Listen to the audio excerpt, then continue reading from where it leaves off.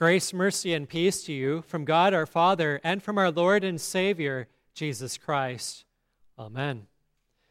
In today's gospel, a lawyer attempts to test Jesus.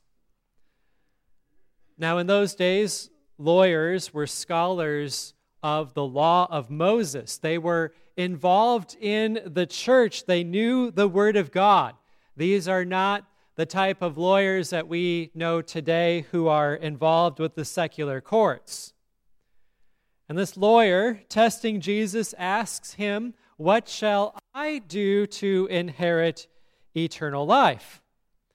And Jesus replies by basically saying, "You as a lawyer know the law.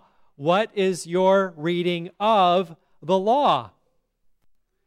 It's interesting that Jesus directed the lawyer back to the law to obtain eternal life, instead of pointing him to the more excellent way, that is through the gospel, the good news of Jesus Christ, who fulfilled the law in our place and gives us salvation by his grace. And our Lord's response here is very much different than the responses given to similar questions that are found in the book of Acts. So in Acts chapter 2, St. Peter preached at Pentecost that most wonderful sermon showing how Jesus fulfilled the Old Testament prophecies and that he died on the cross and rose from the grave for our justification. In his sermon, Peter concluded, as Acts records, "Let all the house of Israel therefore know for certain that God has made him," that is Jesus, "both Lord and Christ, this Jesus whom you have crucified." Now at this, the people, the crowds, were cut to the heart, and they asked Jesus, "What shall we do?" No, they didn't ask Jesus, they asked Peter, and Peter then showed them the way of salvation, saying, "Repent and be baptized, every one of you, in the name of Jesus Christ, for the forgiveness of sins, and you will receive the gift of the Holy Spirit. For the promise is for you and for your children, and for all who are far off, everyone whom the Lord our God calls to himself." That is Peter's response after preaching his Pentecost sermon, and the people are cut to the heart, wondering what to do. The way to eternal life is found in Christ Jesus. And so they are taught to repent, to be baptized into Christ, and that through Jesus, they will then receive the forgiveness of their sins, they will be declared righteous, and they will be declared acceptable to heaven. Several chapters later, in Acts chapter 16, Paul and Silas are imprisoned for faithfully preaching the gospel. That night they were praying in prison and they were singing hymns to God. And suddenly, around midnight, there was a great earthquake shaking the foundations of the prison, and the prisoners' doors were then opened, and by the work of God, the chains of the prisoners were then suddenly unfastened. The jailer, the one responsible for them all, concerned about what's going to happen to him since these prison doors just opened and everyone can escape, he thought that they must have escaped, and so the jailer wants to kill himself. Paul cries out, "Do not harm yourself, for we are all here." And then, trembling, the jailer kneels down before Paul and Silas and asks a question just like the lawyer's question: "What must I do to be saved?" And the response Paul and Silas gave to this jailer is, "Believe in the Lord Jesus and you will be saved, you and your household." And they taught the jailer and his family the word of God, and then they are now baptized into Christ. Why did Peter, when the crowd was cut to the heart and said, "What must we do?"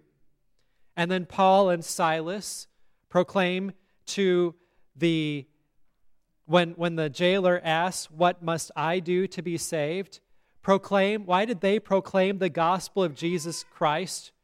Well, Jesus taught the lawyer salvation through the law of God. Can there possibly be salvation through the law? After all, as Lutherans, we tend to know pretty well that we are saved by grace through faith in Jesus Christ and not of our own works. We know that we are justified not by the works of the law. We know that our own righteous acts are like filthy rags, and we know that we cannot achieve heaven through our own doings.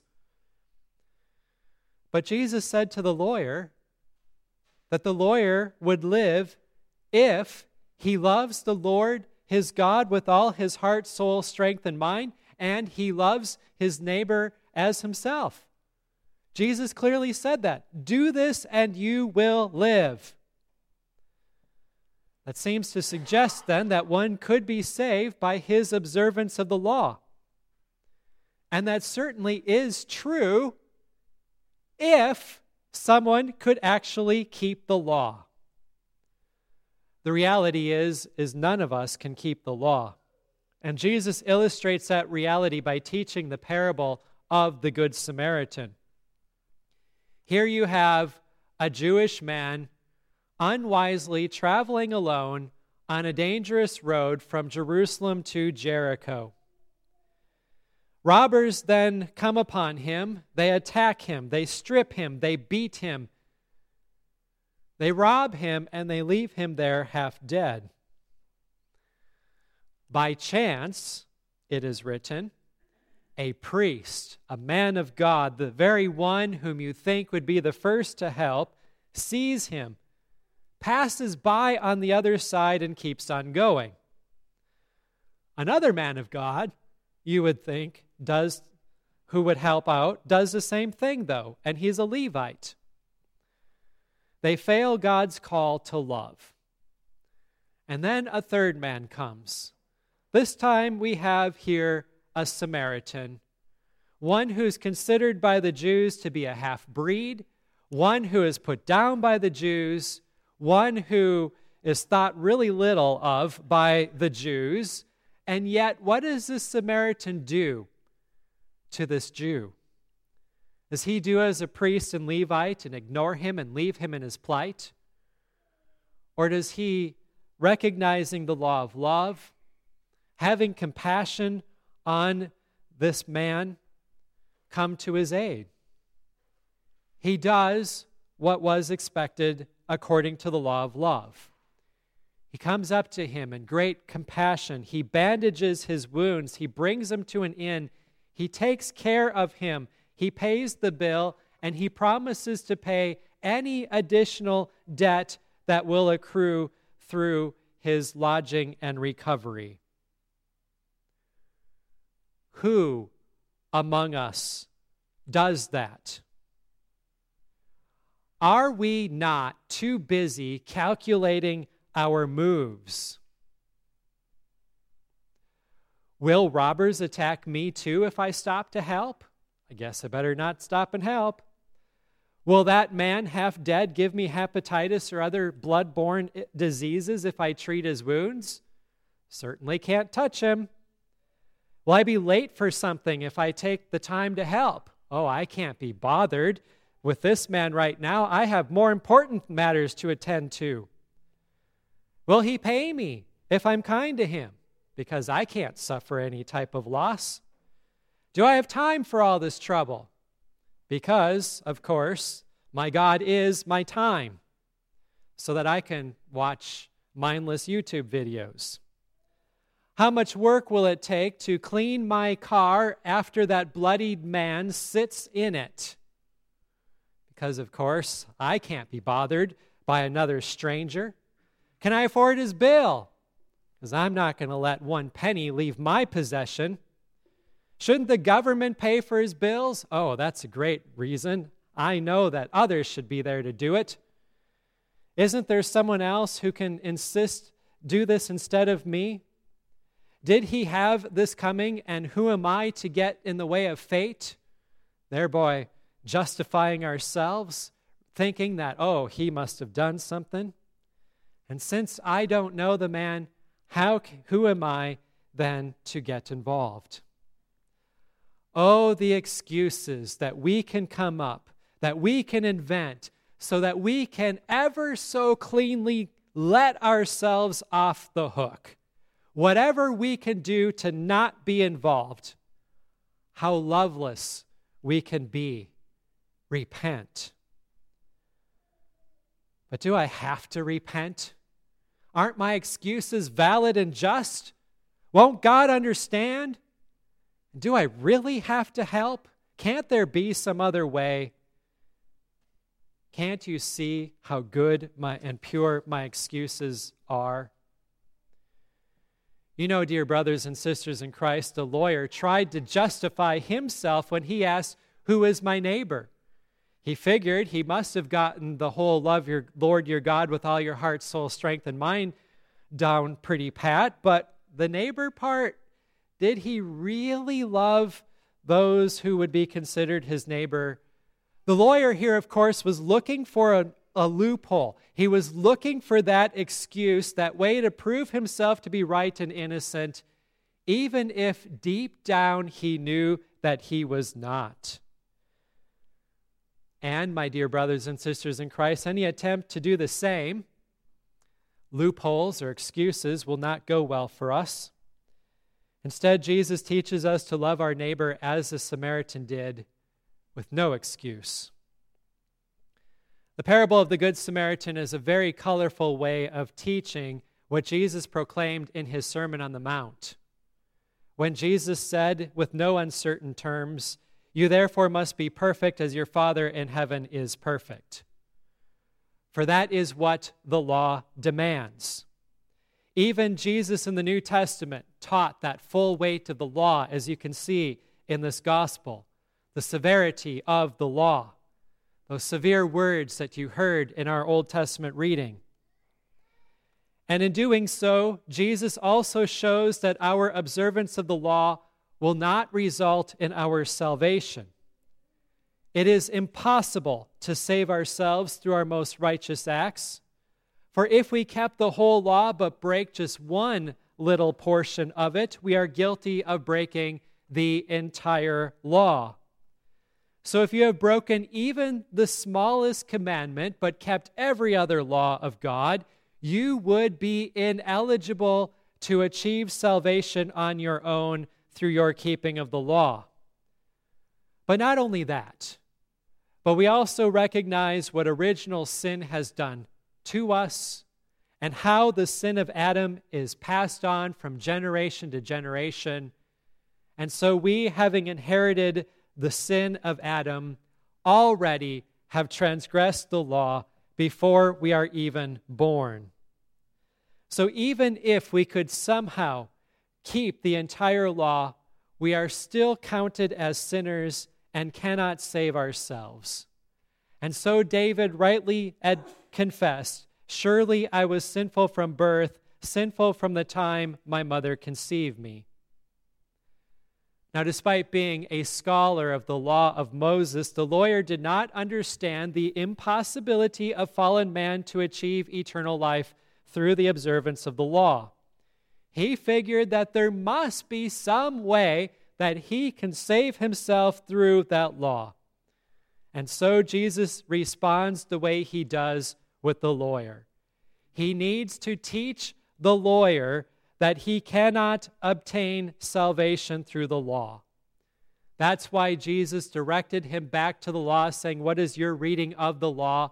How do you explain it?" Why Jesus says, "Do this and you will live." Why the lawyer then, seeking a loophole, tries to find a way out, asking who his neighbor is, and why Jesus gives the parable of the Good Samaritan, and then why also Jesus again points out that that is a way to salvation if you could do it. This all teaches us that we are to love our neighbor, those in need whom God has placed in our lives, that we are not exempt from these divine instructions. And while that is a certain teaching of this parable, we also have the certain teaching of the love that Jesus has toward us through this parable. Picture yourself as being the one who was laying there half dead, stripped and robbed and beaten, one about to die. And picture Christ as the Good Samaritan, who saw you laying there dead in your sins and trespasses, pouring on you the waters of holy baptism, tending to your wounds with the salve of the gospel, feeding you the body and blood of Jesus for the forgiveness of all of your sin, bringing you to the inn of the church, paying your entire debt through his sufferings and death on the cross, and promising to cover for all our sins and iniquities when he returns again in glory. Those blessings, my dear brothers and sisters in Christ, belong to you. They are yours. That is a promise of God given to you by the gospel. When people are seeking salvation according to their own terms, or according to their own observance of the law, or through their own false belief, that is when they need to hear that law so that they are brought down from their security and their own self-righteousness and their own false understandings. And that is what Jesus gave the lawyer. That is what he needed so that he would come down from his pedestal of self-security and false belief. And so Jesus delivered to him the law. But couched in that parable of the Good Samaritan, of course, is the gracious mercy and working of Christ. Those at Pentecost, they had been cut to the heart as Peter had preached his sermon. The Philippian jailer was now accused as he saw how wrong he was and how right Paul and Silas were. And so they had already been convicted of their sin. And so Peter preaches the gospel. And Paul and Silas tell the Philippian jailer and his family the way of salvation through Jesus Christ our Lord. The apostles baptize thousands on Pentecost who are cut to the heart and hear the gospel. The Philippian jailer and his family are baptized into Christ, given that gospel, forgiven of all of their sins, the way of salvation. That is why Jesus responds to the lawyer in one way, the self-secure, and why Peter, Paul, and Silas respond to the others in another way, those who have come off their pedestals of security and now recognize that they cannot save themselves. We therefore treat souls according to what they need. We diagnose their situation and apply the law or the gospel as it is needed. And that is true care of the soul. In German, pastors are sometimes called Seelsorgers, which literally means one who provides or cares for the soul. Both the law and the gospel are needed for salvation. In fact, the law of God even is good and wise. We need the instructions that the law of God teaches us. We need it also, and especially to accuse us of our sin, so that we take no comfort or security in ourselves, but instead we turn to the Lord completely in repentance. We also need the law for its second use, and that is to curb our sinful actions. Jesus used the law rightly with the lawyer, and Peter used this good law rightly in his sermon at Pentecost. But then when the crowd was cut to the heart, Peter gave them that saving gospel, teaching salvation by faith through Christ alone. For Jesus alone was crucified on our behalf, bearing our sin in his body. Jesus alone atoned for all that we have done amiss. Jesus alone then declares us sinners to be righteous before him, completely acquitted of our sin and justified. Jesus alone opens the gates of heaven to us, Jesus alone is our Savior and Redeemer and propitiation for our sins. Jesus is the only way to eternal life. No one comes to the Father except through him. And so we receive Christ, receiving his gospel, taking comfort always in the gospel, not taking comfort in anything that we have done for our salvation. In fact, our epistle summarizes this very well as the epistle lesson closes with these words: Is the law then contrary to the promises of God? Certainly not. For if a law had been given that could give life, then righteousness would indeed be by the law. But the Scripture imprisoned everything under sin, so that the promise by faith in Jesus Christ might be given to those who believe. That's exactly what Jesus did with the lawyer in today's gospel. Imprisoned him under sin by teaching him the law, so that the promise by faith in Jesus Christ would be given to those who believe. Amen. The peace of God, which passes all understanding, keep your hearts and your minds in Christ Jesus to life everlasting. Amen.